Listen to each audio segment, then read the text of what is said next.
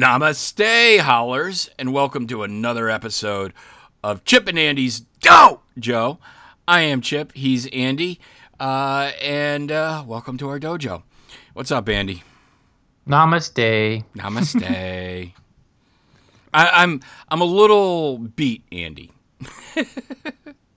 Yeah, you've had a busy day. I've had a busy day. I literally got home 15 minutes ago.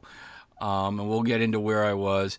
And I was up till 4 a.m. playing Agents of Mayhem last night. So, Oh, nice. yeah. Which, great game.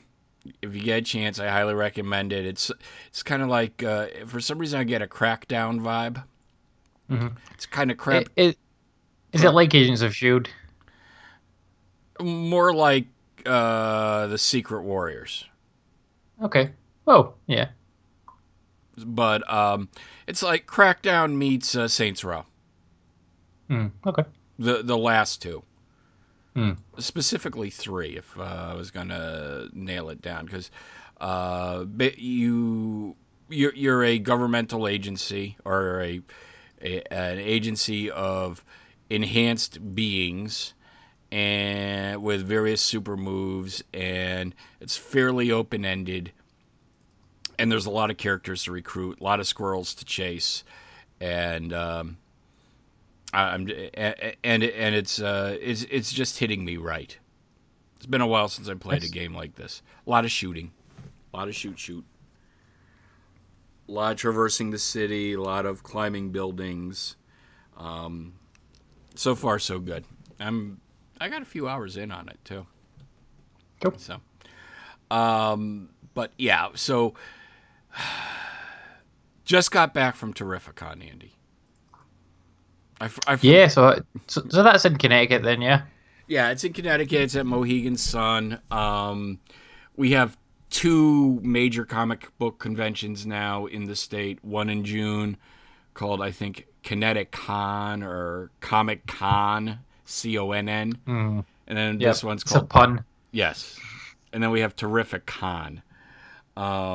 They had, before they were a Comic Con too, but I think they changed their name a couple of years ago.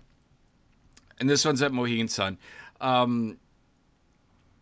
Kinetic Con, the one in June that I went to, didn't have as big a names. Wasn't as well organized, and was a little cramped. That's the one where we left for lunch, and to get back in, the line was 1.5 miles for re-entry.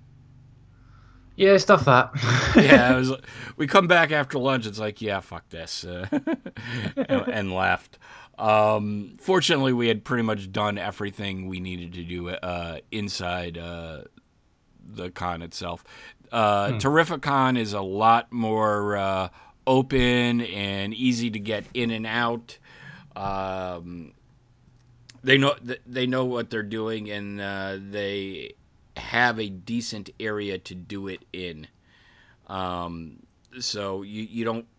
Other than a couple of times, I felt a little claustrophobic, and when the crowd started to push in, I did okay. It's a comic book, video game, TV, movie convention here in Connecticut. There were a few different celebrities there. You had Taserface and Sean Gunn there today from Guardians. Okay. I didn't even bother going over and talking to them because I just didn't feel like it. Burt Ward was there, the original Robin. Adam West was supposed to be there. There was supposed to be a cabaret with him tonight. And unfortunately, he passed back in July. He actually passed the day of Kinetic Con, the other convention. Right. We found out there. Okay, yeah. And then, so I'm trying to think who else, yes, I'm bearing the lead. There was, what do they call her? Johnny Quick and from Flash was there. She's blonde, or at least she was blonde today. And Jesse Quick. Jesse Quick, yes, Right. Jesse Quick. I was like, who the hell is Johnny Quick? Johnny Quick is the original got one from the 1940s. Right. Okay.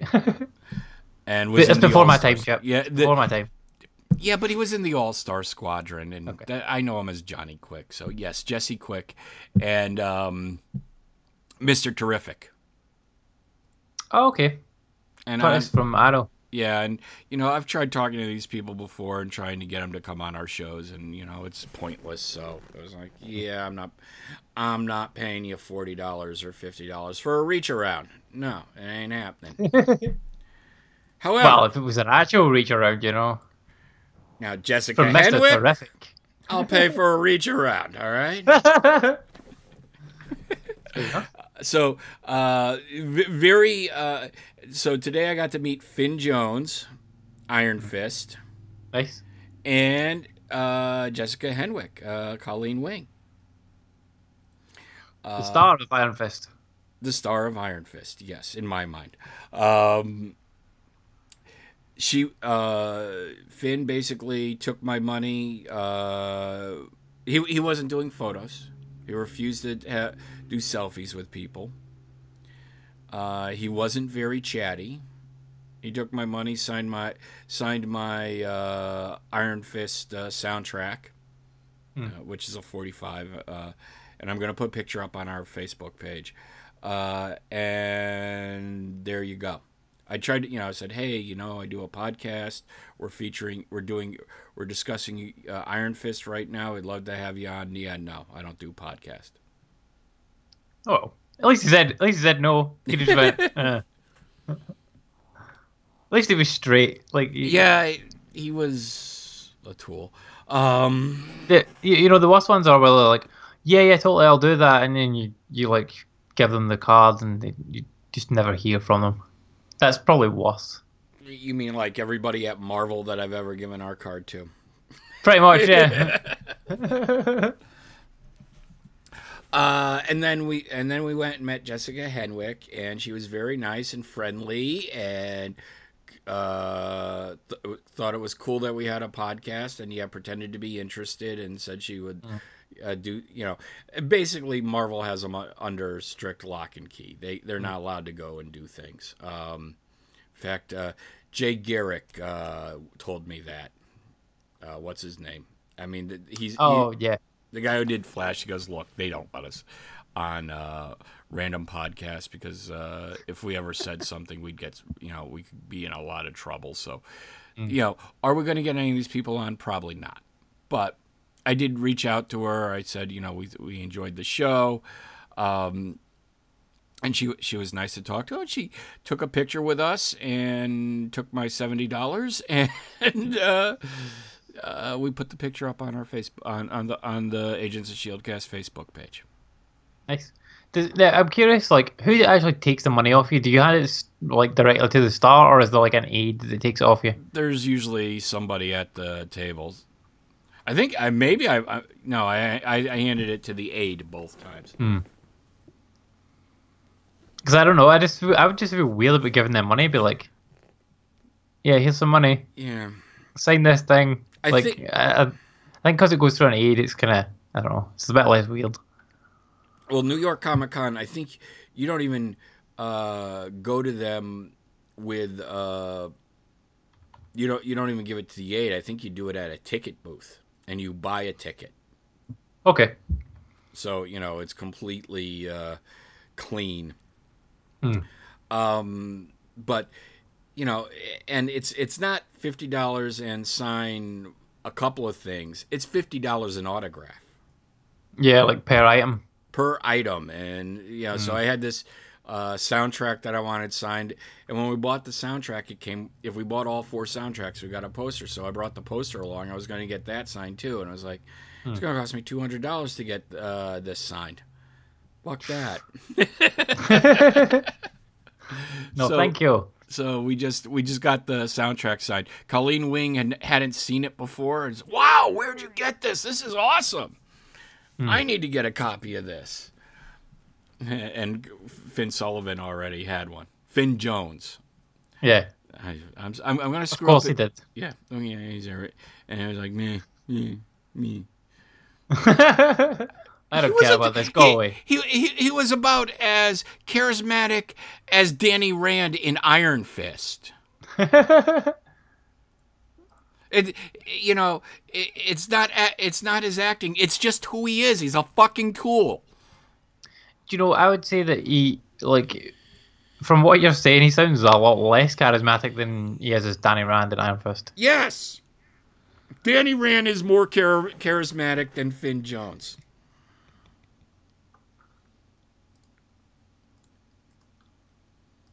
So, yeah.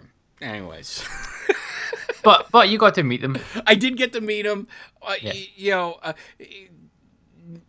Yeah, I guess I got to meet him. I saw the top of his head, basically, as he just sat there and signed the thing and said, thank you. Yep. Did he shake your hand? I don't know if did he shake my hand? He shook mine. He introduced himself. He said, Oh. I'm Okay. I'm Diane. See, we had a pleasant exchange. He was still a tool. Only to you. Because you wanted him on your podcast. Maybe that's where you went wrong, Chip. You're like, oh, I do this podcast, and he's like, great, another one of these guys. Another one of these podcasting assholes. He probably hears that a lot. Like, he's probably fed up of it. I do a podcast on your television show. Would you come on my show, please? Like, no podcasts. Go away. Okay. I have my phone out. With our Facebook page up, saying, "Hey, you know what? We do a podcast on the Marvel Cinematic Universe. Right now, we're featuring your show. We would love to get you to come on." And no. So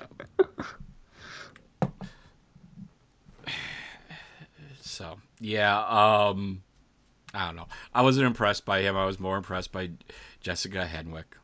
For obvious reasons. Of course. Yeah. Because she's the star of Iron Fist. Like, that's just the way it is. Yes, we're calling it Colleen Wing from now on. Daughter of the Dragon. Yep.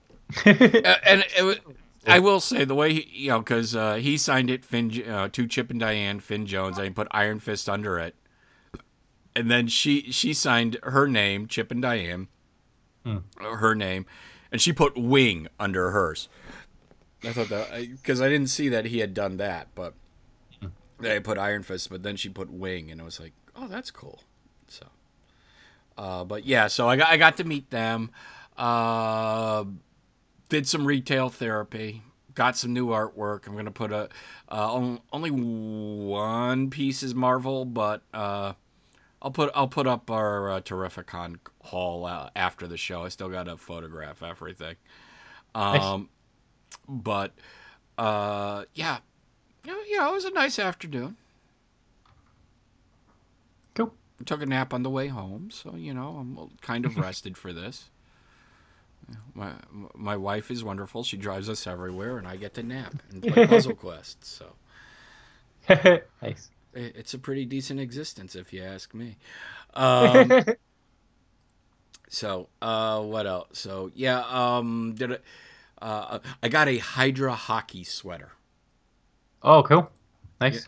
And I'll put a picture of that up. A couple of T-shirts. I don't need any more T-shirts, but a couple of them were decent. And yeah, Oh, I asked it. This place had really decent T-shirts and different T-shirts, and they had a great. They had Hellcat T-shirts. Okay. They had Absorbing Man. They had Ant-Man. They had Thanos. They didn't have Thanos in my size. They had a couple Jessica Jones ones. So I had asked, "Do you have Howard the Duck?" No Howard. Not good enough. Sad panda. 2 out of 10. They had some. They had some really obscure Marvel villain who like has a eyeball for a helmet, and I can't remember his name. I don't know who that is. Nope, that doesn't ring a bell. Yeah, I mean, it wasn't Mysterio, but I don't know who the hell it was. But I was like, well, you have him. Where the fuck's the Howard T-shirt? So, like I said, I got some artwork, a couple T-shirts. My wife picked up a couple Funko Pops. Yeah, that's about it. And we ran into a good friend of mine. So, but yeah, so that was my day today. Keep an eye on the Facebook page, and remember, we have a contest going. We do. We have 2 contests going. We have first guess the name of our new Defenders podcast that we will be doing probably in September, and then we are taking suggestions for intro and or outro music for our Defenders podcast. And if we use your suggestion for the outro music, or you can guess the name of our new Defenders podcast, you win a box of crap. But you have to post over on our Facebook page. So check that out, and then you'll see let's see. Yesterday I put up the new Marvel Collector's Core box came in. That's right, I saw that. What was it, the first appearances one? It's the Avengers, first appearance. There was a Vision Funko Pop. There was an original Iron Man Funko Pop. There was a Hulk T-shirt, and I think there was a Captain America pin and some type of patch or something. Do you know what I was a bit surprised about? Like, they seem to be more focusing on the first appearances of the characters rather than their first appearance, like, together as the Avengers. Yeah. Well, I think the Vision says first appearance Avengers 57 or whatever. Yeah, that's what I mean. Like, it's not like I thought it was going to be like the first appearance of the Avengers together, like Avengers #1 sort of thing. But it wasn't, because I've got like a box set that's like it's like a limited edition box set that's like the figures, like action figures of the first appearance Avengers, and it's got like Ant-Man and Wasp and Giant Man and that in it, and it's like the whole lineup. And I thought it was gonna be something like that, and yeah, it's just more Marvel stuff. Yeah, more Marvel stuff, just what I need. So, all right. I guess we need some news. We got a bunch of it. Yeah, I think most of it comes from over Twitter, but I wanted to mention one thing first about the Marvel's Inhumans. Mm-hmm. The tickets are now available to buy in the UK. Okay, cool. It took me a little bit of digging around to find it, but the tickets are available to buy, and it does launch like worldwide same day. So it's coming out on the 1st of September over here as well. Hopefully I'll get to see it that weekend. Probably not on the 1st, but like on the 2nd or 3rd that weekend I'll get to go and see it. It is at IMAX, but it's not in 3D. I don't know if it's 3D over your way, but it's only 2D over here. I'll check while we're talking tonight. I haven't gone over to Fandango yet. I know they reduced IMAX reduced the run. Yeah, they've shortened it a bit. So if you do want to see it in the cinema, you're going to need to go like pretty early. I would say. I think it's only on for a week over here by the looks of it. 1st to the 7th it's on, and then that's it, gone. But runtime 77 minutes, so that's like two like long episodes really. Yeah. So that's cool. And the other thing is they haven't announced the rating for it over here yet. Have they announced it over there? I'm looking it up on Fandango as we talk here. Because like I mean I don't know if this is going to be like suitable for me to take the Wii one to, because like it's a Marvel thing in cinema. Well, like it's Generally, I'll take horror. It's a Friday. Yeah, I'm not even seeing it here yet. I'm gonna have to do this a different way.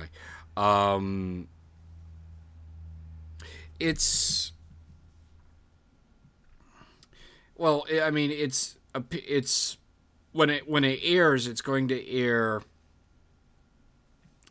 I'm sorry, I'm talking and trying to navigate No this worries. at the same time. It airs on what the hell? Weird. Fandango goes Tuesday, August 29th, Wednesday, August 30th, Thursday, August 31st, and then skips till Sunday, September 3rd. Weird. Maybe it's like a. I don't know. Well, I mean, it's supposed to come out on the 1st. September 1st, That's yeah. strange. Yeah, that's very strange. Just for Maybe it's sold out, like on those days. No, well, no, I'm just pulling up the theater, Right. not the, and this theater is whack. Yeah, it's not. It's the theater I want to go see it in. They did this to me with I think it was the movie. While we went and saw Spider-Man, I think it was the movie we were going to take. My mom was taking, or somebody was taking my niece to. The tickets for Spider-Man were available for pre-order, but all the other movies in the theater still weren't listed, and that's what's happening right. here. So they're Oh, okay. not listing their labor. That's a long weekend for us, Labor Day weekend. So they're not listing the movies yet. Yeah, I will see it. We will probably see it Saturday or Sunday because we gotta get our tickets quick because they're going to sell out. No, they aren't.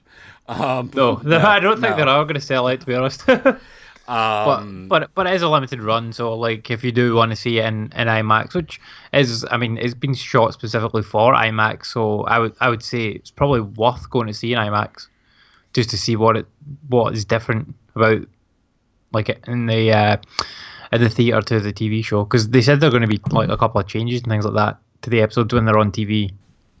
Right, and 77 minutes is what, 30, about 33 minutes an episode. So, and I think broadcast TV is 42 minutes per episode, something around there. So, Yeah, that's weird, yeah. So, well, that's where the extra 7 minutes are coming from. Yep. Because, because when it does hit TV, they're going to add probably about 14 minutes to the movie, or 10 minutes to the movie, 5 each. That would get you up to 42. So, I want to see it. I wish. I want it to do well. I want Marvel to do well on television because they haven't been as successful as DC has been on TV. I mean, you have Agents of S.H.I.E.L.D. and that's about it. Well, okay, we can. I know I'm going to get blasted on Twitter and Facebook again, but you have S.H.I.E.L.D. Right now you have S.H.I.E.L.D. You have the Netflix shows, which I don't consider broadcast TV. That's a subscription streaming service. It is not a major. Well, it is Netflix is its own beast, but it's not. Yeah. It's not a traditional network. You have this year we're getting The Gifted, which I'm already hearing iffy things about that. And you have Legion, which is on an expanded basic cable channel. Am I missing anything right now? Not that it's on right now. No, there's a bunch coming, but Right. Yeah, there's the ones on Freeform, which is another expanded basic channel. But I mean, if in America, the big three are ABC, NBC, and CBS. And then Fox, and then the CW. Yeah, but I mean, like, I'm sure we've spoken about this quite a few times before, but like traditional cable it doesn't really matter anymore. Like you can get an audience for these things wherever. Like over here, if Shield was on Netflix, it would have a much bigger audience than it currently does, languishing on, like, I think it's on E4 over here, which is like one of the subsidiary, like, spin-off channels of one of the original 5 channels that we used to have over here. And like, it airs, what, I don't know, 3 months behind generally. But yeah, so like, if I was watching it in the UK as it aired, I'd be waiting months to watch it, which I'm not gonna do. No, you know. And I mean, ABC has had the foresight and is forward thinking enough to say, hey, it does all right in its time slot, and then it more than doubles its viewership in delayed viewing. So that's why they continue to bring Shield back. But if they have a dud, that's not good for the brand. Yeah, so like Inhumans is going to be on ABC, and like they did put out like a new kind of trailer for it this week as well. That was like a Heroes trailer or something like that, and basically they showed very small snippets of each character in it. And yeah, I mean, I think the show looks all right apart from Medusa's hair. Like, it just looks terrible. But supposedly they've been doing post-production on her hair to try and make it look good. I don't think there's any way of making that look good. There's no way. Like, they've done something bad there when they've been shooting it, and it's unsavable. It'll be interesting. I mean, one of the other stories, and I think I even put it up in our Facebook thing, Perlmutter butted in. Of course. And I'm pulling up our messaging thing. Basically told the producer, now the producer is Marvel under the bus, saying, well, saying Marvel told him to do it cheap and quick. But I mean, you can see that the cheap and quick, like, specifically with the hair. Like, I think Lockjaw looks fine, and like he's entirely CGI. Then the other like CGI in the trailer looks fine as well. So but I mean, like, the way the hair is animated is just not good. If you're gonna have like that much hair animated, it has to be like absolutely well done. Like, get the fucking tress effects on the go, like it's but yeah, it's not working for them. Certainly not on the trailers. Maybe in the final cuts it looks better. I don't know. Yeah, I don't know. I don't know. I'm looking. I will be there. I will be there the first weekend, and I will suffer through all 8 episodes. And if it's bad, it's bad. We get to crap on it. That can be fun. Yeah, I mean, we haven't really had to do that too much. No. I mean, even season 1 of Shield. I mean, whilst we didn't enjoy the like opening half of it that much, like, we still enjoyed bits of it, and there was still like good things to talk about, and we didn't bash on it too much. I don't think. This is where someone pulls out like quotes from us, being like, "This is the worst show ever." We were very upbeat.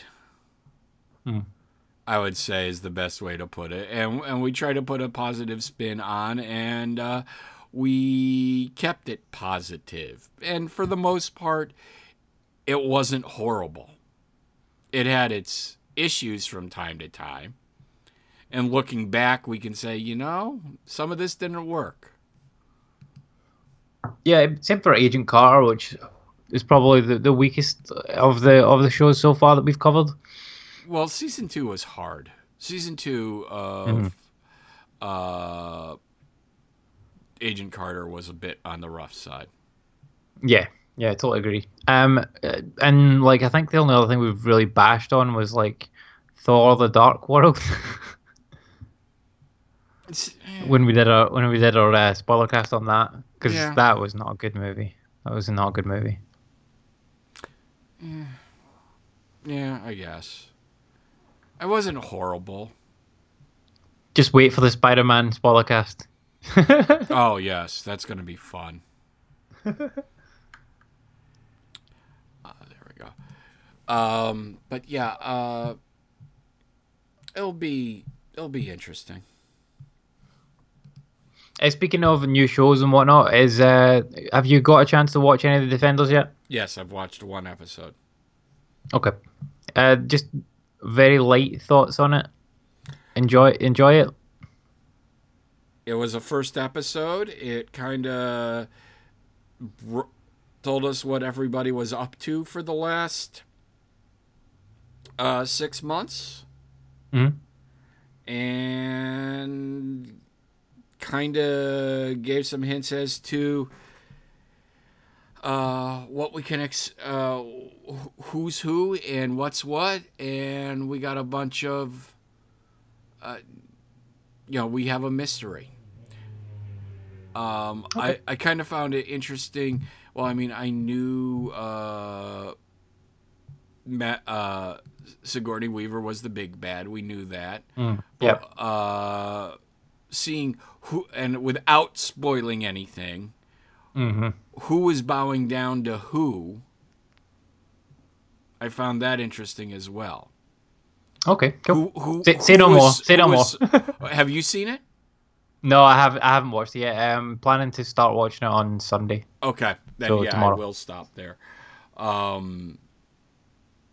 Yes, there was something that was interesting, but yeah, we got out of work. I got out of work, we got home, had dinner, did a couple of errands. It was 9:00.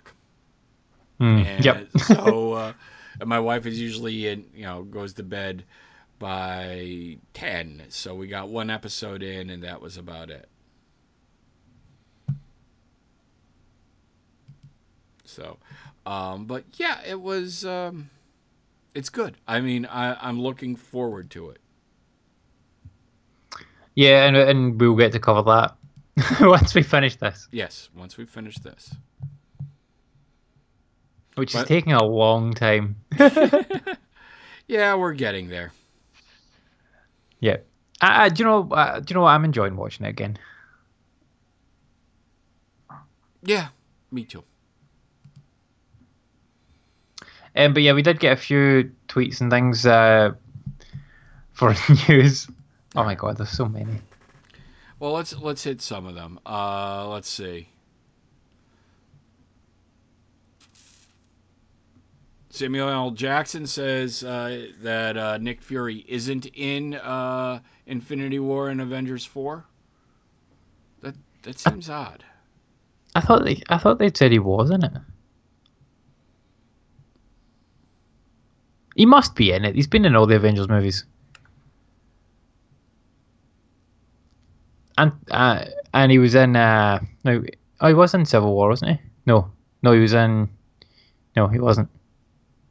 He's been in all the Avengers movies, though. Yes. He has been in... Yeah, he's been in Avengers 1 and 2. And he was in Cap 1, Cap 2, Iron Man 2, Iron Man 1 as well. Yeah.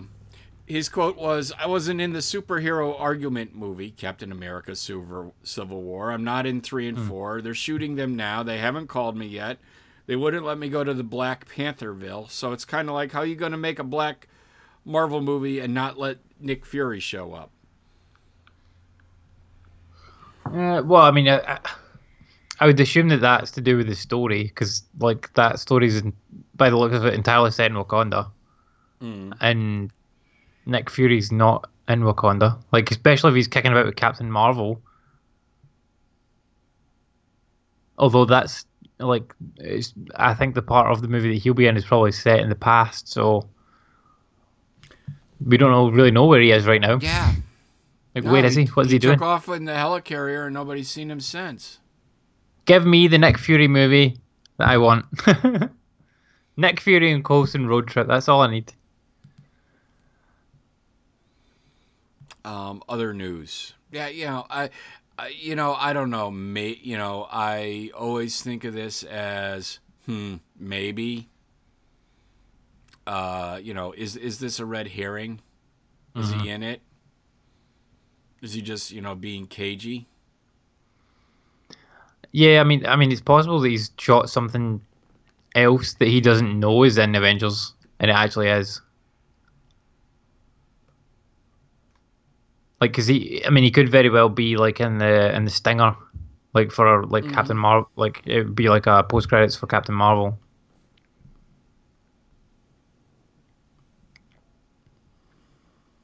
Yeah. All right, other news. Daredevil season 3 starts filming in October. Yay! Nice, more Daredevil, love it. I can't wait to see season 3. Like, 'cause it looks like they're gonna do the like a storyline straight from the comic books. The one where Wilson Fisk discovers Matt Murdock is Daredevil and just goes about trying to ruin his life. So that's a really cool kind of spin on it. Yeah. Be very careful about what Facebook in the next few days until you finish Defenders. Yes, of course. Naturally, people will have finished it by now and will be spoiling the shit out of it. So yeah, I already caught one thing that kind of spoiled something that happens, and I'm leaving it there. And then there was another thing that says it kind of teases what Daredevil season 3 will be about. I saw that there was a new trailer put out for The Punisher as well, and I've steered clear of that because obviously we know like Punisher is in Defenders at some point, and like I don't want to spoil anything from Defenders by watching that trailer, because I assume that trailer like basically drops at the end of Defenders like they did with the Luke Cage trailer at the end of Daredevil season 2, because it came out on the same day as Defenders. So this article goes on, and who is this by? This is by the MCU Exchange, so we try to give credit when we know who we're reading. It would be... They're thinking that it will be... Where I lost it here. I just lost it. I'm losing my goddamn mind. Oh, here we go. We see it as this. Jessica Jones sometimes in the spring, Luke Cage in the summer, and Daredevil in the fall next year. Okay, nice. So 3 next year then, that's cool. And then Iron Fist is supposed to start production in December with an estimated September end date. And they're saying that, basically it takes about 8 or 9 months, 9 or 10 months for these shows to film and get produced and ready to go, and then they sit on them for a month or two. Probably polishing things and whatnot. Yeah. Oh, yeah. There's always a ton of test audiences and whatnot as well. And that they're also talking that maybe they're going to start trimming these things down to 10 episodes. Which I don't think is necessarily a bad thing, to be honest. Like, They could definitely have tightened up, like, certainly Luke Cage. Like, there was a couple of episodes in there that you could have trimmed right down to just the bare bones and pushed them into other episodes. Probably with Jessica Jones as well. There's probably bits you could have trimmed that down to 10 episodes, and I would say the same for Iron Fist. Daredevil was probably fine. The second season specifically was pretty much bang on for pacing. The first season was maybe a little bit slower, but the second season they got it down, so there was no need to trim any of that. Like, I would say all of that was pretty essential. I can't comment on Defenders yet. Don't know. I mean, how many episodes is it? 8 episodes, yeah, for Defenders. Yeah. Yeah. So I can't see there being any like waffle in that, because like you've only got 8 episodes, so I would imagine that's pretty tight. Yeah, and the first one is a setup episode. Mm-hmm.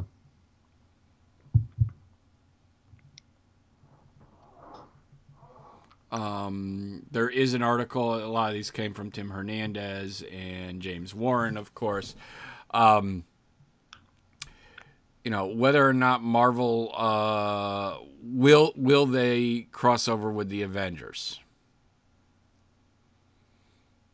They should. I mean, we've said this so many times that there is absolutely no reason in terms of storylines why they shouldn't. And like in terms for the storyline, I think it would be massively beneficial, like for things like Civil War and whatnot, for them to pull these people in when they need extra bodies.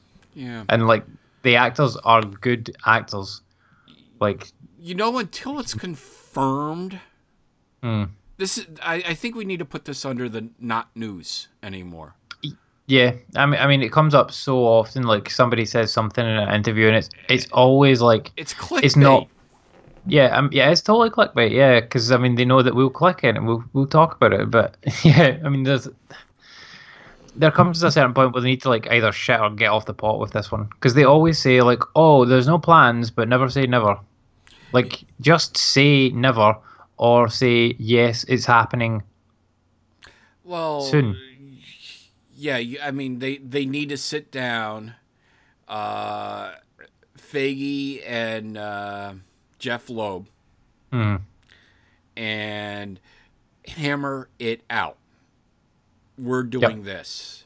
We're having this character come join the Avengers. We're having this character appear in an episode of Daredevil. 100%. I mean, think of the cross promotion they could do with that. Like they could double the ratings on the TV shows. I mean, I don't know necessarily how much impact it would have on the movies, but it would certainly get good positive buzz from the fan base. And I agree. I mean, it would have a massive boost for the TV show ratings. Well, Fury only helped Shield a little bit in his appearances.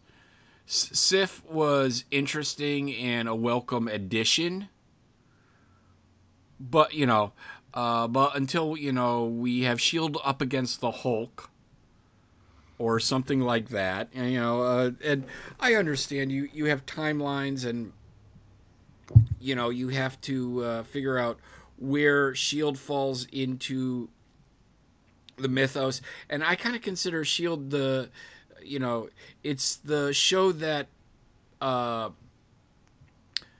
spans the time in between movies.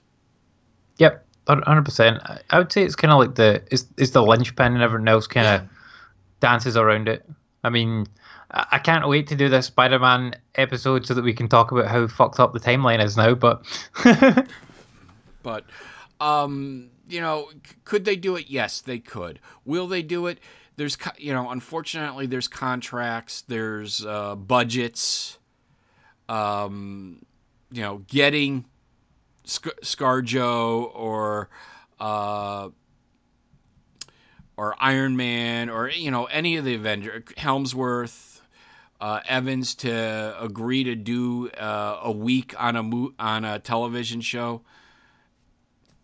Maybe they just don't want to do it. You can't force them to do it. Now, I would agree with you, right? Except for the fact that, do you remember that dub smash thing that happened a couple of years ago, where they had Agents of S.H.I.E.L.D. against Agent Carter? Yeah.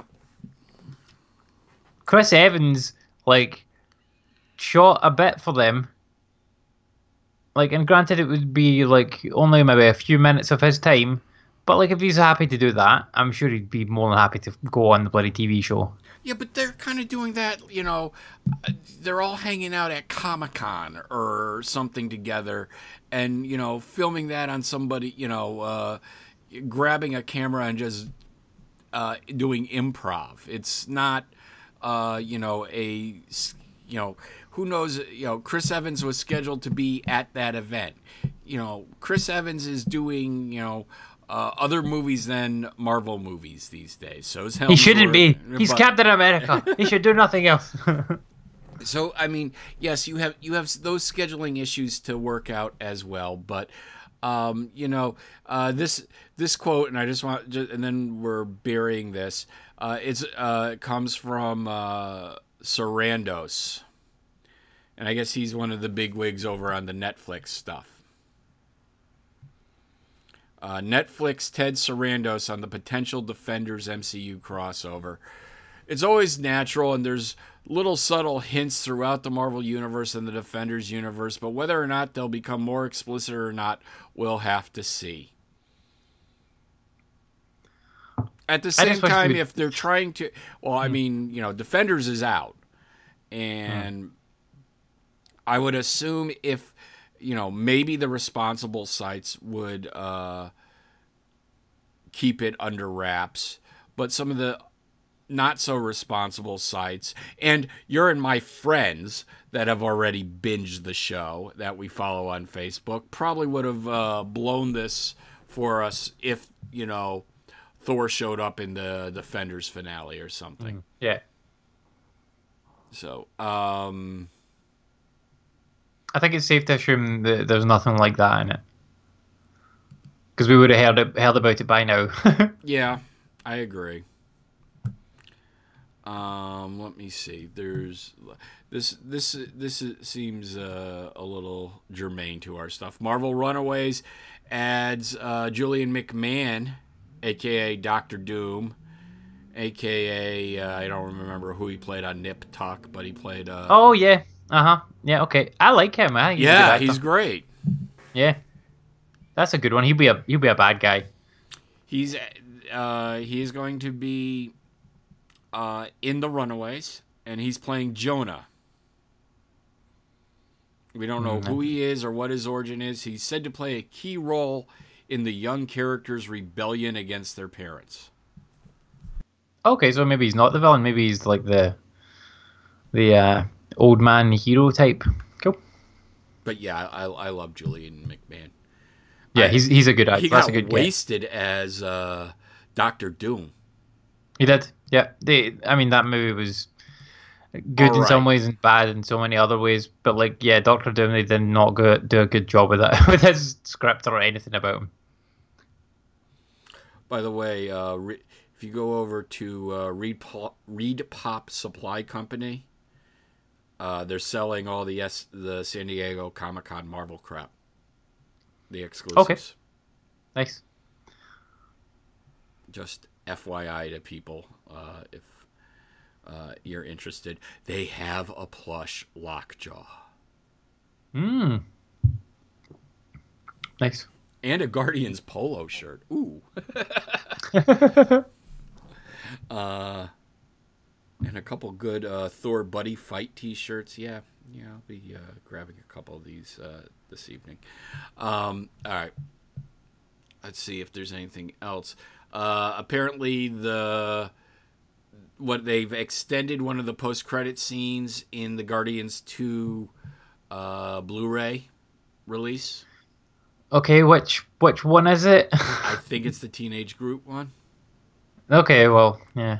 Because one apparently of the that throwaway ones.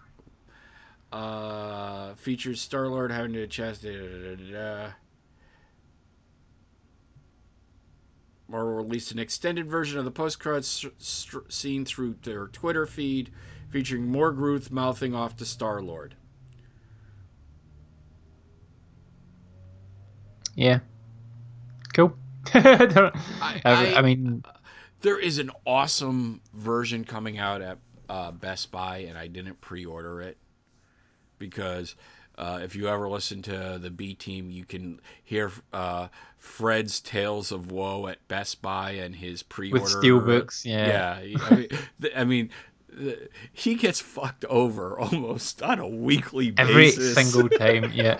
I think he does it on purpose just to have a story. I have an idea for a new sitcom, Fred versus Best Buy. Do you know, that's actually not a bad idea. Yeah. Because some of these stories are pretty funny. Some like of the them time he are. dropped his pants. Yes, he did drop his pants in the middle of a Best Buy once, and nobody noticed. Which says a lot about Fred. Yeah.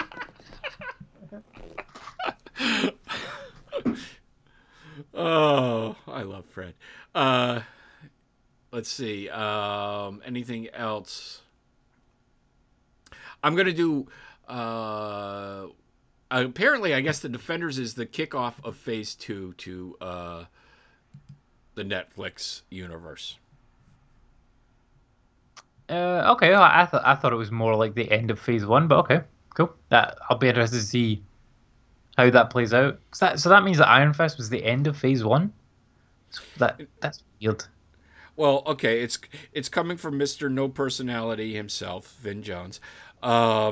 In an interview with Digital Spy, Iron Fist co-star, supporting actor Finn Jones, discussed how the miniseries will mark the beginning of Phase 2 for the Netflix corner of the Marvel Cinematic Universe.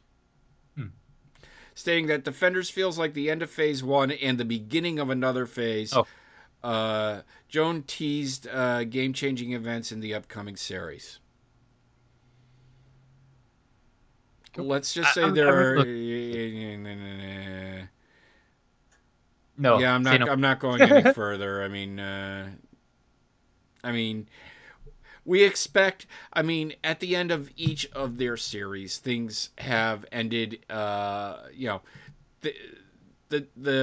script has been flipped every time.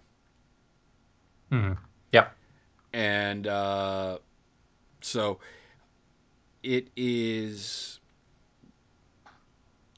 so yes, I expect things will change to an extent. But yeah,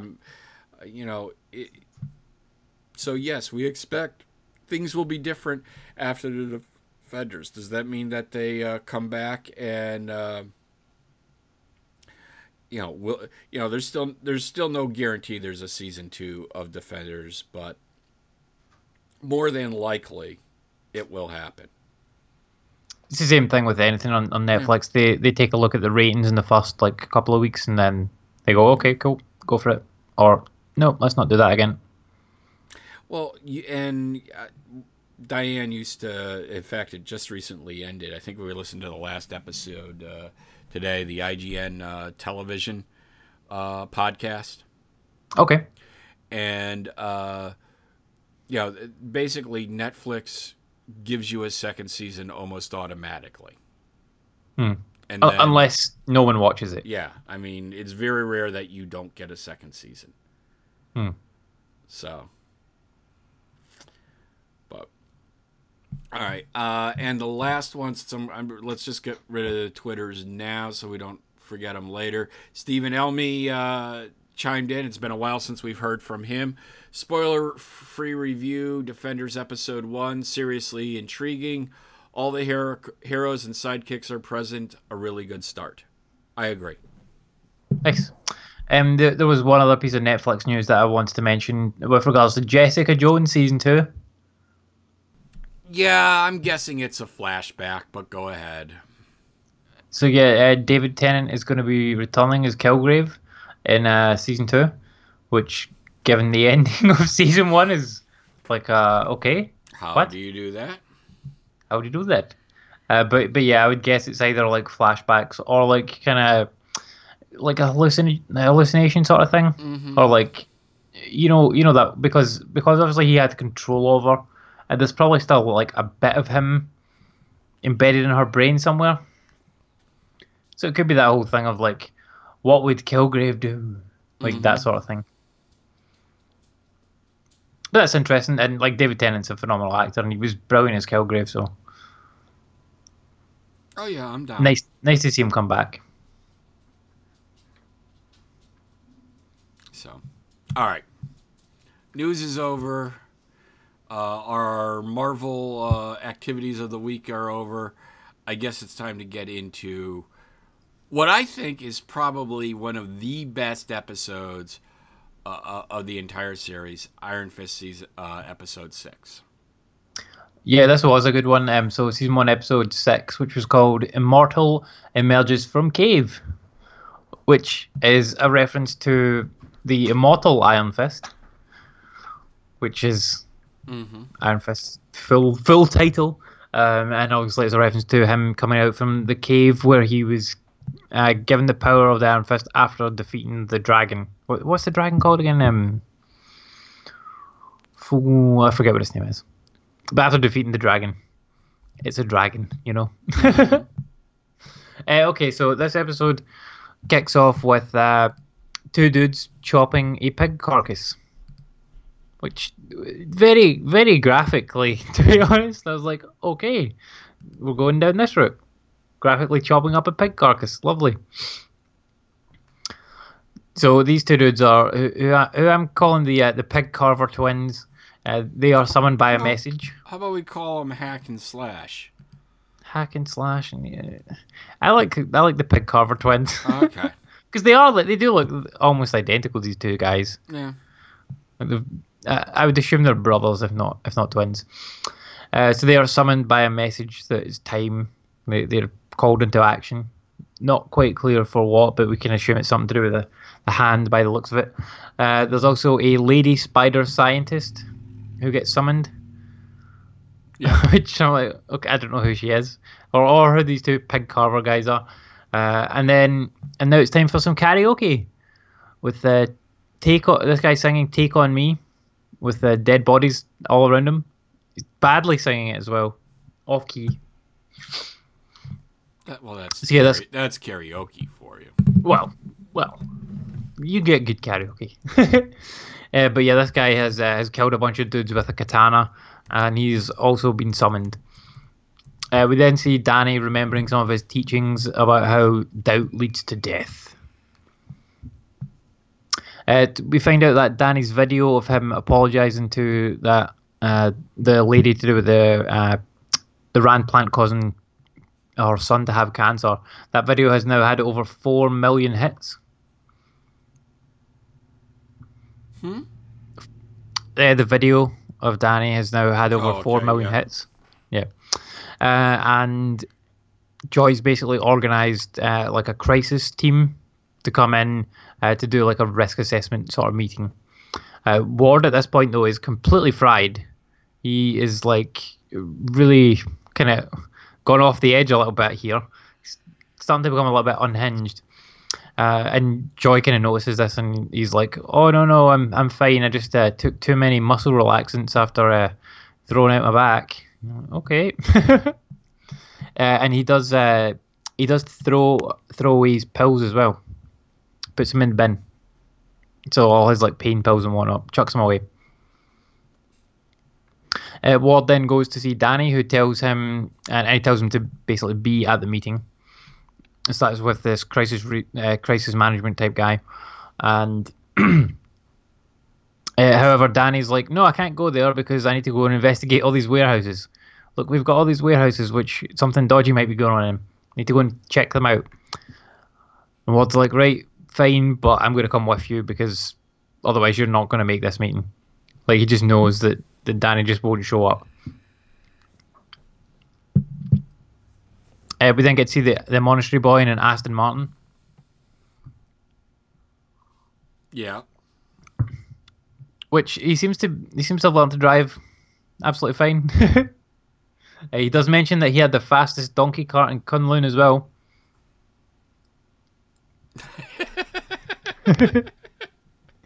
I missed that. Yeah.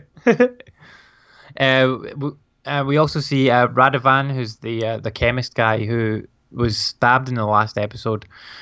He is currently with Claire and Colleen at Colleen's place. He says he doesn't want to go to hospital because he knows that if he goes to hospital, he'll get picked back up by the Hand and be back with them. And he also reckons that they'll either kill him or kill his daughter, and he doesn't want either of those things to happen. But if he doesn't go to hospital, he's gonna die because, like, whilst Claire is a very good nurse, she just doesn't have the facilities there to be able to treat him properly. I mean, she taped him up with a bloody duct tape and a credit card. Like, so we then see Danny and Ward checking the warehouses. And after they've checked a few, they eventually find one of the warehouses has the truck that Danny busted out from the previous night with the severed head of the guard that he fought with in it, which obviously we saw at the very end of the last episode. We saw Madame Gao killing this guard, and she's chopped his head off and stuck it on a spike just for Danny to find. Upon seeing this, Ward shits his pants. Which was quite hilarious. He's obviously not familiar with seeing death up close like this. Now, inside the mouth of this guy, there is a message for Danny to go to this grand duel thing, and if he wins, they'll meet his terms. The duel begins at sundown, but he has to do this alone, and so he has to send Ward away.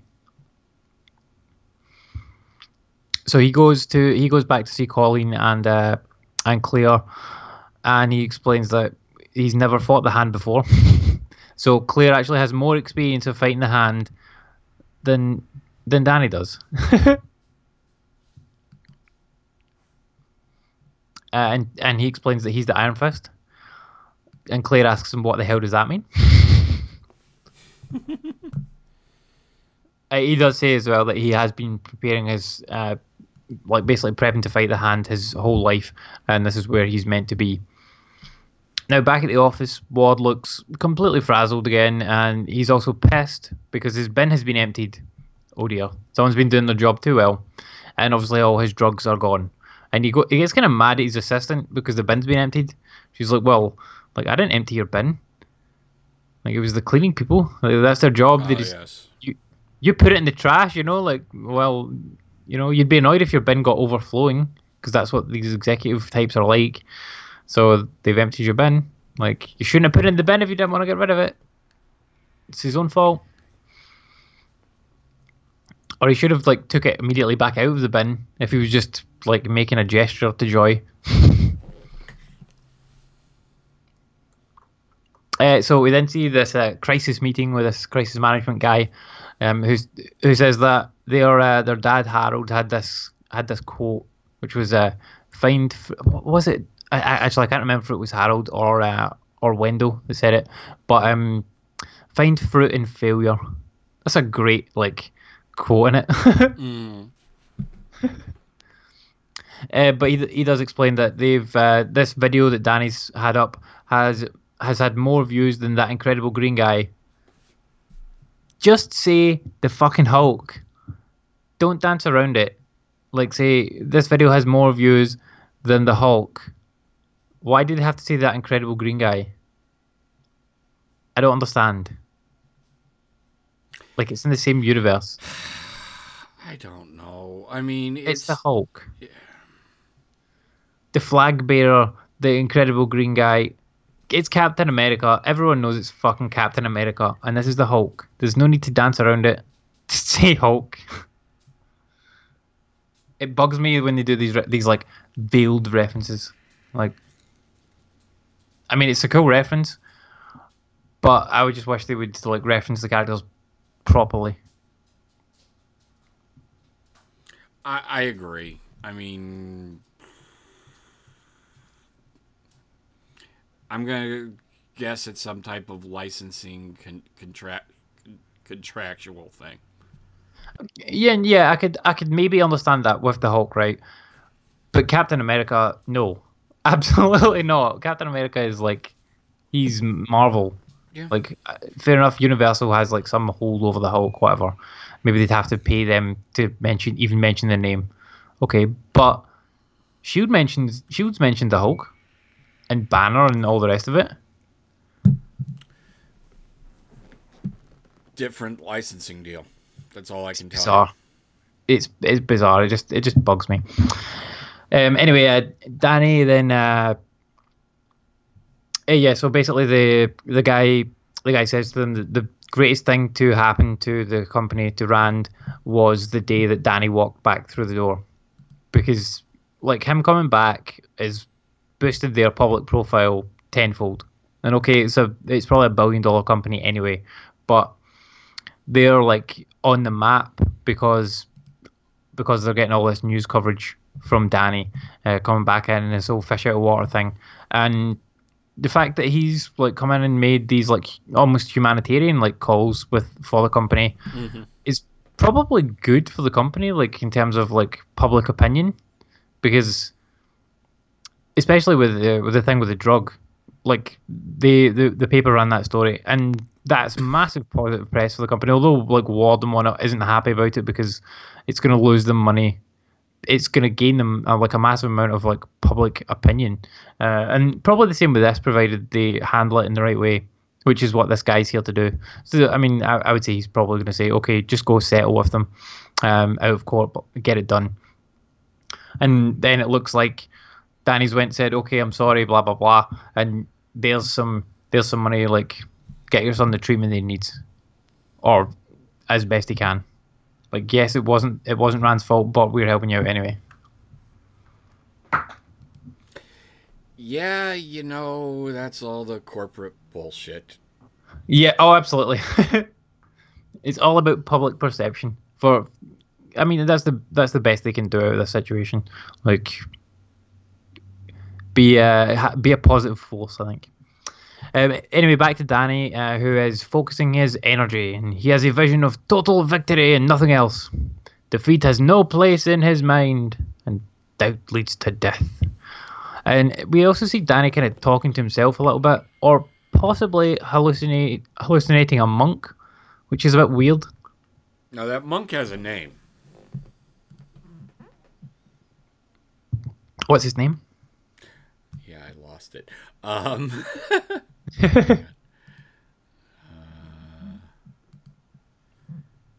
Is it Master Lagoon? It's the Thunderer. I know that. Oh, Lagoon the Thunderer, okay. I lost, maybe it's in here. Hang on. It's Lagoon the Thunderer then. Yeah, Lei Kung. Oh, Lei Kung, okay. Lei Kung. Which was his mentor and did appear in the comics. Yeah. So he's kind of like, he's remembering him or maybe channeling him or something, I'm not sure. Mm-hmm. So he also, this guy kind of says, "Oh, a child touched by fire, delivered from heaven to be our greatest warrior, destined for victory." And this is there's obviously some sort of prophecy that surrounded Danny, and they've kind of like put this upon him, and you know how it goes, these prophecies. Mm-hmm. Meanwhile, Radovan thinks that Colleen is Sabina, which is his daughter, and Colleen just kind of is uncomfortable with it, but kind of plays along. And Colleen at this point does agree that it's probably time to take him to the hospital because he's getting delirious, and yeah, he's basically going to die if they don't. So they need to take him in. Danny then goes to the location of the fight and finds a well, and he gives his terms, and if he wins, he demands that the Hand relinquish Sabina and depart from Rand entirely. And then we see Madame Gao enter. I'm like, here we go. We're going to get to see Danny fight Madame Gao. That's going to be an interesting fight. Because whilst Madame Gao does not look spry, like she can fight. And she gives the Hand's terms, so if he loses but lives, he must remove himself from all of the dealings. Yes. And they then have and obviously if he dies, then problem solved. They have a bit of a symbolic washing of their hands in the well, which was weird. And Danny announces himself as Danny Rand, apprentice of Lagoon, champion of Kunlun. And the two pig chopper guys are his opponents. And they say that they aren't two, they are one. and they sort of cut themselves and then draw a circle of blood. If you die or fall outside, you lose. And then we see the fight between Danny and these two guys, which is a bit kind of unfair, like for a duel to make him fight two people at once. But okay. So he does kind of struggle at first to fight them because they're coming at him from both sides and using their numbers advantage. But he then kind of remembers something that his mentor had told him, that he must be like a double-edged sword. So he kind of changes his fight style like that, and sort of it's such a cool way that they did this fight. I don't know, like, did you like this fight? Yeah, I did. It was, well, I mean, these are the first real fights that we've had in the series, when you think about it. So yes, did I like the fight? Yeah, and it was interesting because it was two very, the neat thing about all three of these fights is that they were all very different styles. Absolutely, yeah. And this one, not only is it 2-on-1, it's also you have the circle that you can't leave. Yes. And so I thought it was pretty challenging for Danny. Yeah, I mean, like, they were kind of getting the upper hand on him at first, and then he kind of channels himself and starts to do this kind of double-edged sword thing, which was awesome, because he's like, you see him like blocking with one hand and then attacking with the other hand the other guy, which was very cool to see. It was really well choreographed as well. And yeah, like you said, I think it's the first time we've actually seen some kind of challenge to him, because the other people that he's been fighting have just been like goons essentially that he's just taken out, no problem. I did kind of like the fight with whatchamacallit,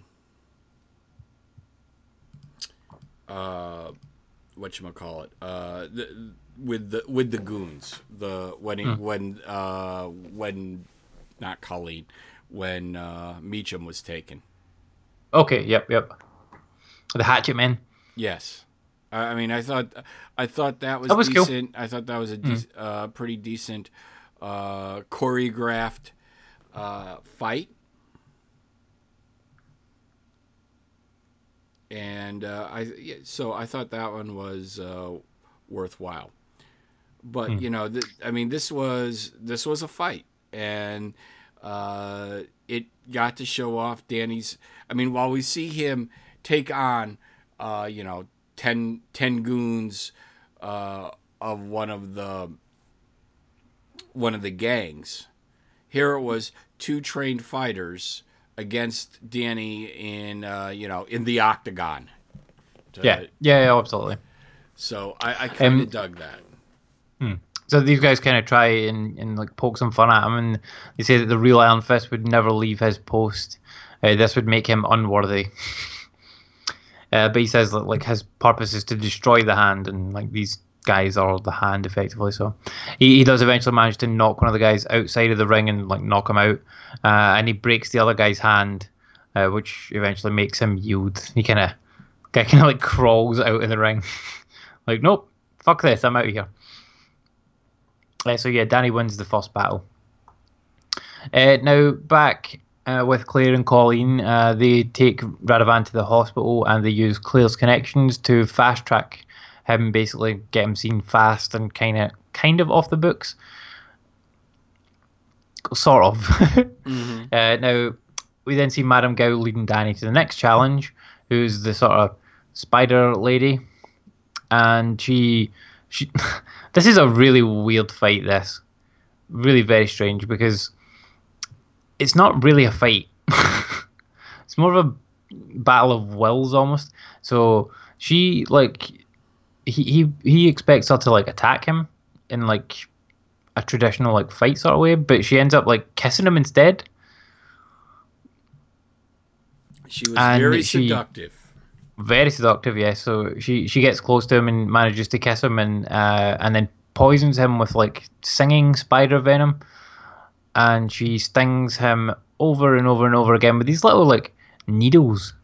So she seems to have them like, I don't know, under her fingernails or something like that. She can fire them at him somehow.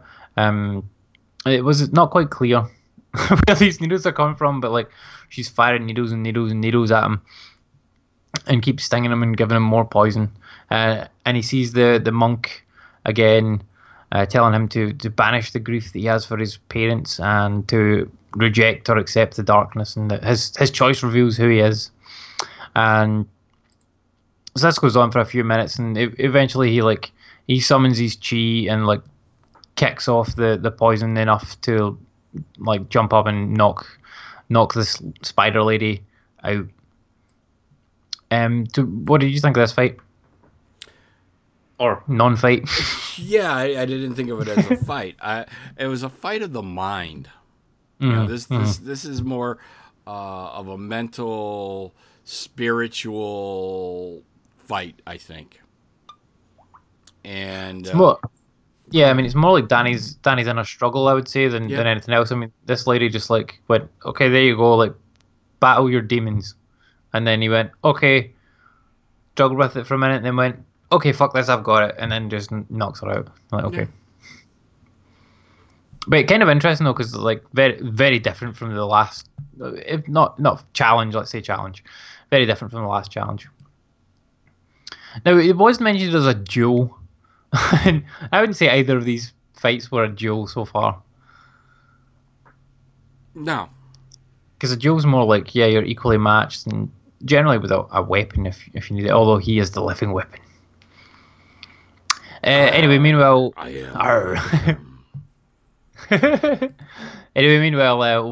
hallucinates the dead guy's head on the table, and he poops his pants again and leaves the crisis management meeting.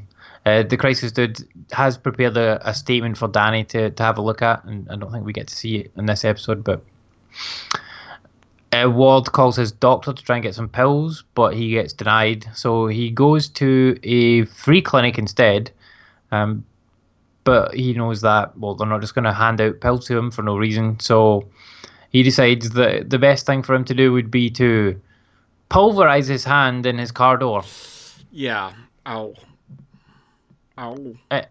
And we've seen car doors smashing on things before in the Netflix universe. Like, if you remember, Kingpin smashed a dude's head in. Yeah.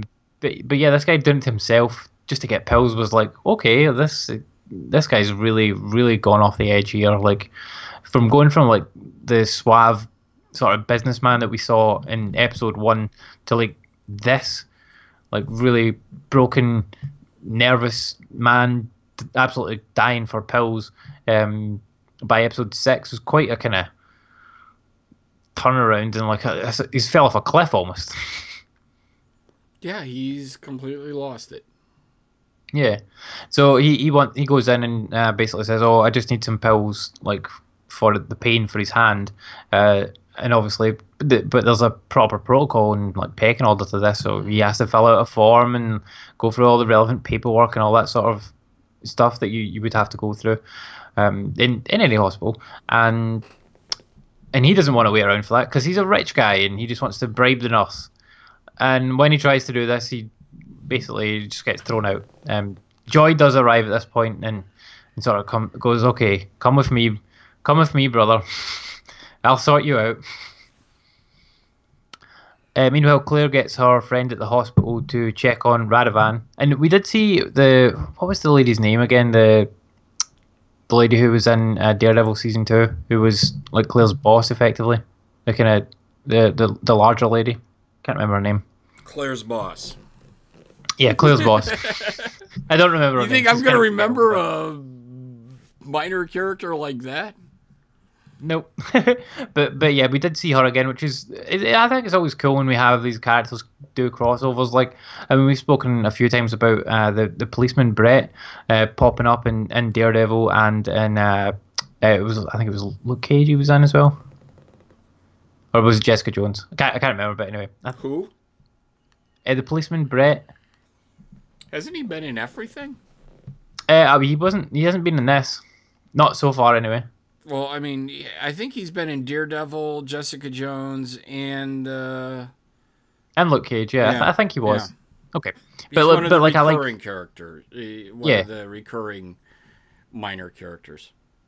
I like it when they do that because it reminds you that like this is a relatively smallish neighborhood that they're existing in, and the chances are that they would come across these people in like different times, and each person would like bump into these people. So it's cool that like when they go back to the hospital, this lady's there, because they could have just not bothered with that and just got randoms in, but yeah, she's there. So they check on Radovan and they find out that he never got to an OR. So essentially, the Hand kidnapped him on his way to the operating room. Now, Colleen and Claire give chase, and Colleen breaks a fake orderly's hand. Yeah. As you do. Claire gets to say "Sweet Christmas." And smashes an ambulance driver in the face with I think it was a fire extinguisher, if I remember rightly. And she opens up the ambulance and it's empty. It was a decoy. I thought this was cool because I thought they had it, and it was like, oh, the Hand pulled one over on him. Yeah, because I mean, we saw like Radovan on a gurney, like being taken out by these fake orderlies in an elevator, and it looked like they loaded him into an ambulance and were about to drive off, and Claire got to the ambulance in time to save him, and he wasn't there. Like, bait and switch, bastards. Well played. So fair play to the Hand. Like that was a good one. Didn't expect that. Now back at this duel, we hear I think it's the monk says to him, are you willing to kill Danny Rand so that the Iron Fist might live? And we see Danny facing the final challenge, who is the bad karaoke killer. And while you've been talking, I've been looking up these references here, so we'll get to them out in a second. Okay. So basically, this guy tries to insult him as well, and he says, "Oh, childish insults are getting tiring. It's like you all trained on the same playground."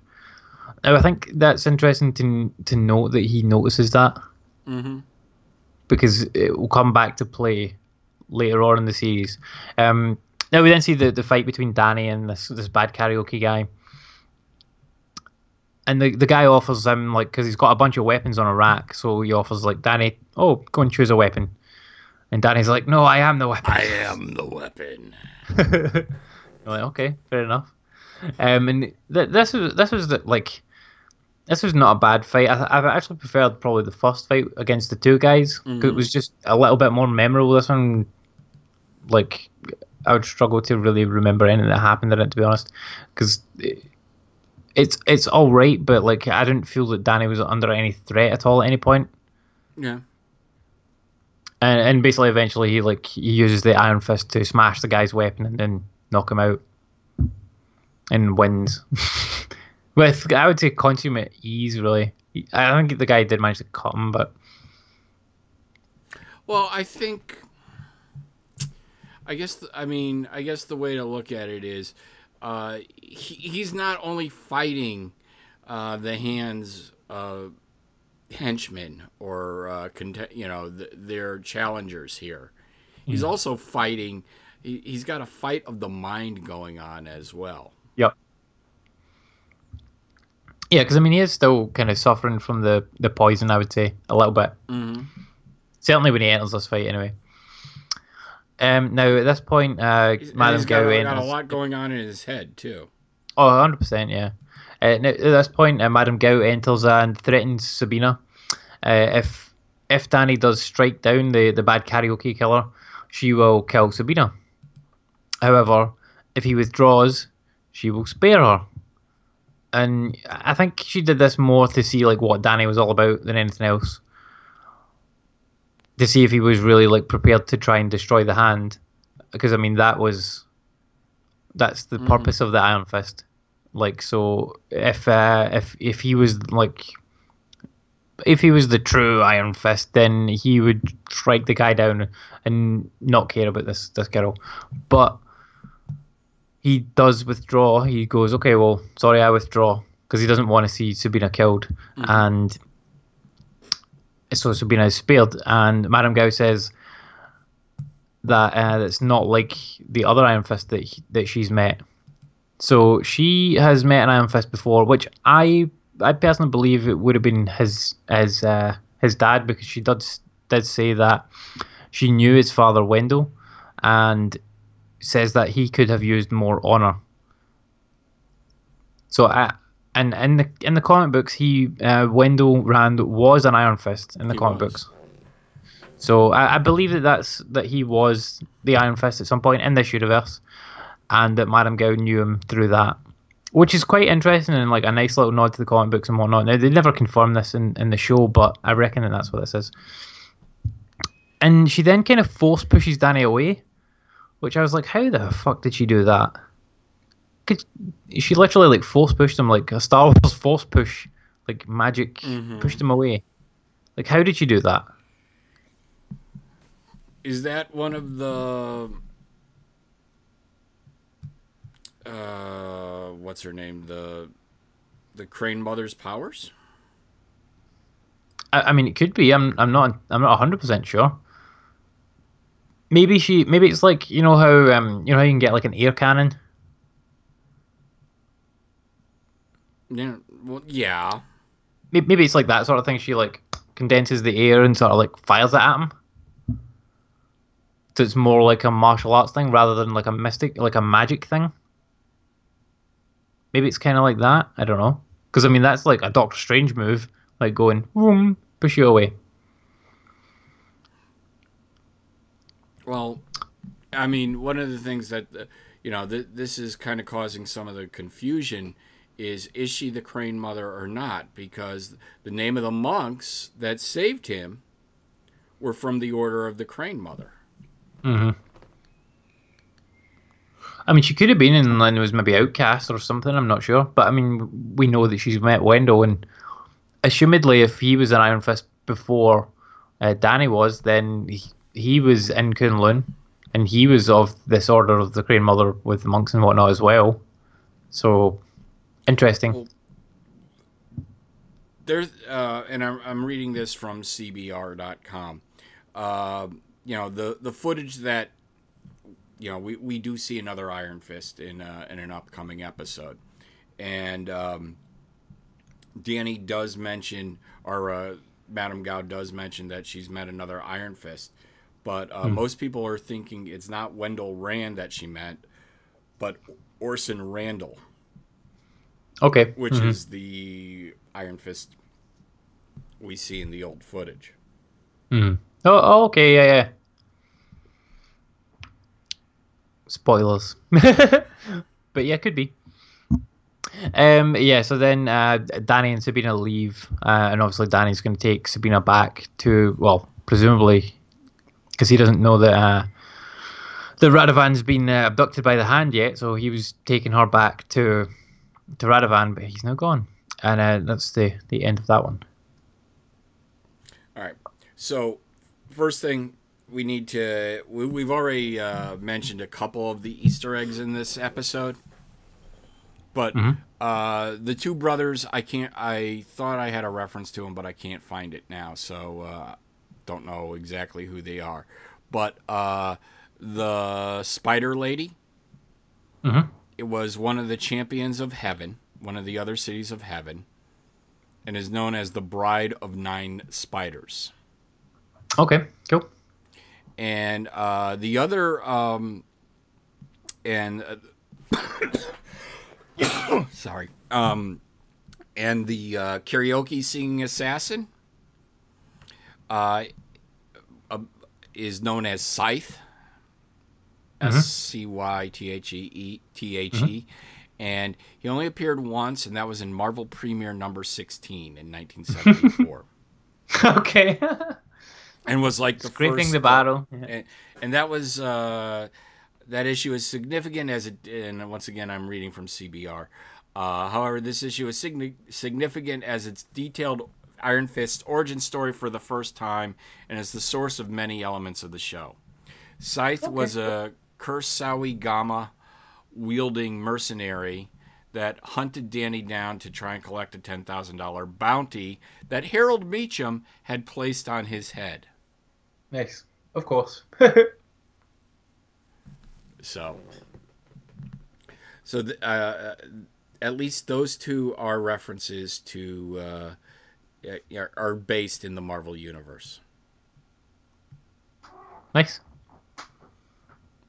So Andy, overall, what'd you think? Yeah. I mean, I really liked this episode. That fight with him and the two pig carver guys, that was probably like my standout for this. It wasn't a great Colleen episode though. Not much Colleen in this episode. Yeah, and you said it was your favorite episode of the show as well, and she didn't do anything in this one apart from break that one guy's hand, which was cool. And it's I still think it's probably the tightest and well-written episode of the series. Mm-hmm. Things kind of get weird from here on out and a little choppy. Things aren't, they kind of jump a little bit. Things aren't explained as well as they should be, I think, in some instances. There's a lot of logic leaps going forward. Cue logic, yep. So I think this is, they could almost have ended the season here to an extent. Yeah, they could have possibly ended it there and just gone straight into Defenders. But I don't think, I mean, you've not really seen Danny, like, fight any, like, big bads or anything like that, so you need to have him really come up against somebody. Spoiler alert, but he doesn't fight any big bads. I mean, that's kind of the problem with the series, and I mean, going forward, we're going to get into that. But, it's, this, I mean, we had 3 opponents for him. We had Colleen and, what's her name? The night nurse. Claire, dealing with the chemist. And this we have a resolution of a storyline to an extent on this one. And then yes, there are things that go forward, and yes, they are continuing to move a story, the overall story forward, but this is probably almost the most significant episode of the series, I think, because we have conflict, we have resolution, we have a tight storyline, you have some decent fights, you have some decent dialogue, you have references to obscure Marvel characters. We've checked all the boxes. Yep, absolutely. Obscure cameos as well. Yep. And so it's okay. I like this one. It showed promise for the series. Yeah, and do you know what I think was kind of weird about this? Like, and it'll probably be evident, like the way that we've been speaking about the show so far as well, is that remember when the show first came out and like the previews leading up to it, and everybody was like panning the first 6 episodes and saying that the first 6 episodes are not good and like not worth watching and that sort of stuff. I'd say they totally are. Like the first 6 episodes are great, and it's more kind of like after this the things start to, like you say, go a bit weird. It's a little slow. It's not the most interesting story. I mean, it's basically a corporate takeover. But for the they first do some 3 really, or 4, and then you got into this, and you're building something here. Yeah, but I mean, they do some really interesting things with the characters. Not really with with Danny. I mean, he's basically the same person as he is in episode 1. Like, he's not really changed at all. He's just got the exact same mindset and the same goals and whatnot. He's discovered the conspiracy and he wants to deal with it, basically. He's the same douchebag that he was in episode 1.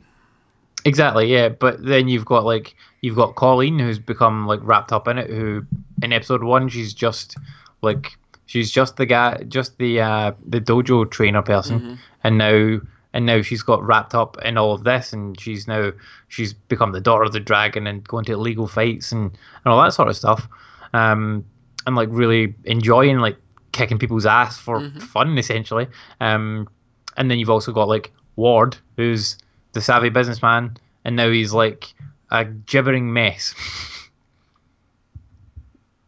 Yeah. So like you've actually got like there's good character development and whatnot, and the characters are actually interesting to watch, with the exception of Danny, which is possibly the problem with the show because he's like the title character, and he's although he's got cool powers and stuff like that, his actual character development is not that interesting to this point.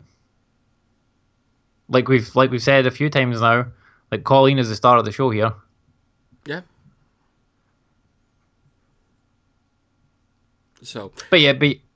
So I did enjoy the episode. It was a good one. Yes. This one and like the last one is a good kind of like bookend to close out the first half of the season. Yeah, and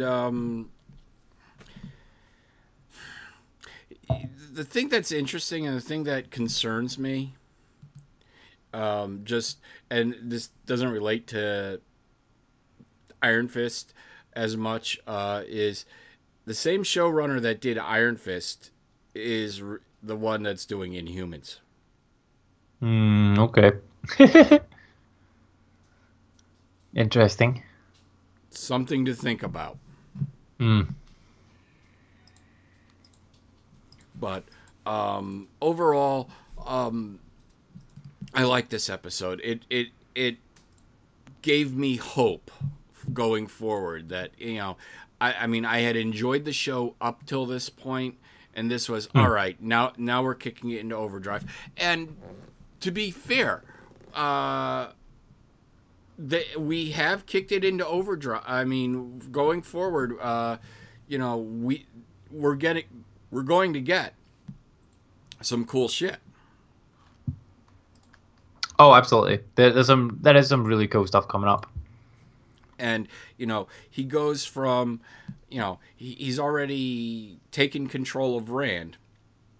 And we are going to see him become a hero, for lack of a better word, and go on missions or adventures, whatever you want to call them. And we're going to see more of, you know, him as Colleen's sidekick, but at the same time,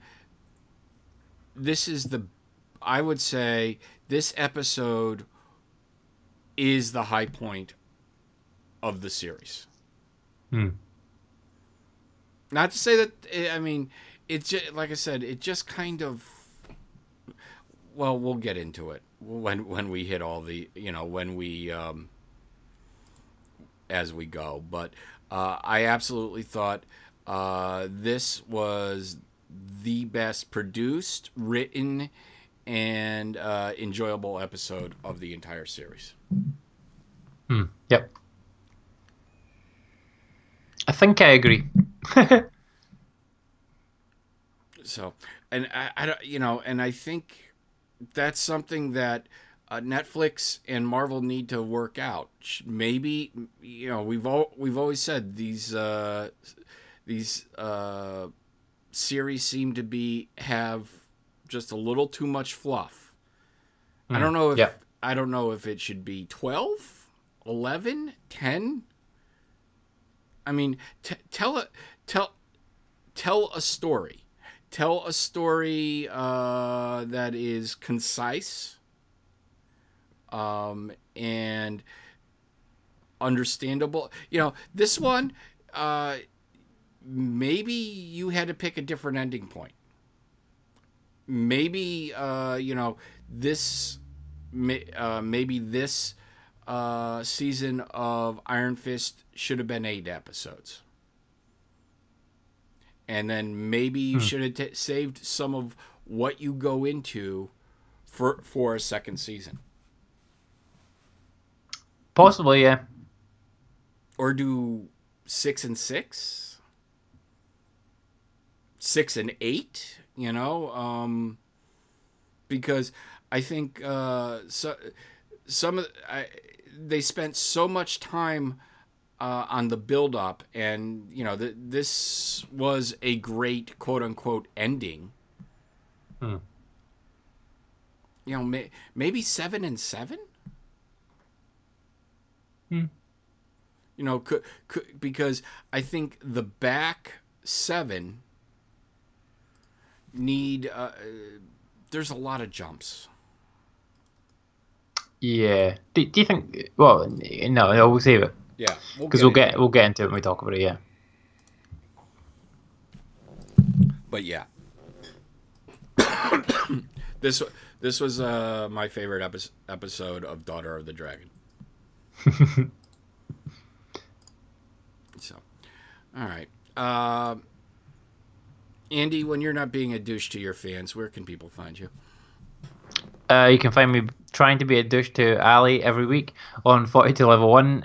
We broadcast live on allgames.com every Tuesday, 4:30 Eastern, 1:30 Pacific, 9:30 Greenwich Mean Time.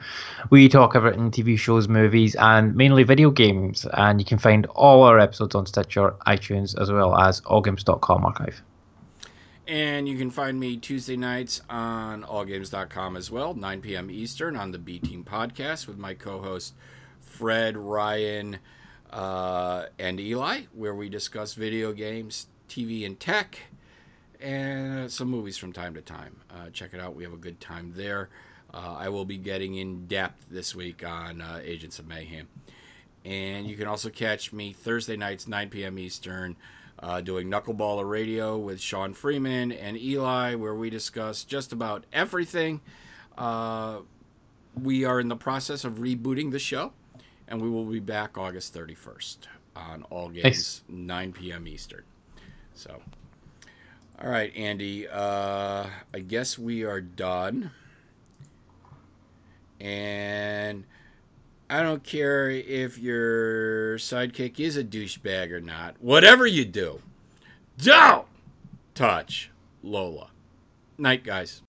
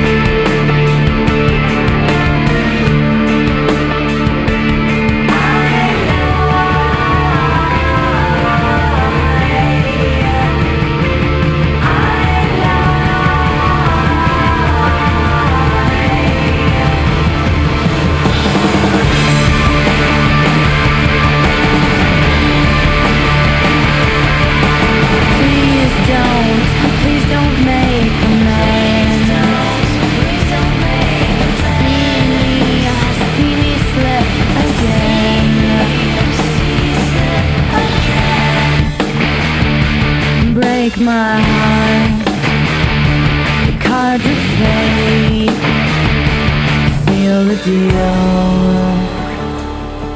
My heart lies to you. My heart lies, I've fallen the waves to you. I counted to see it through, but my heart lies to you.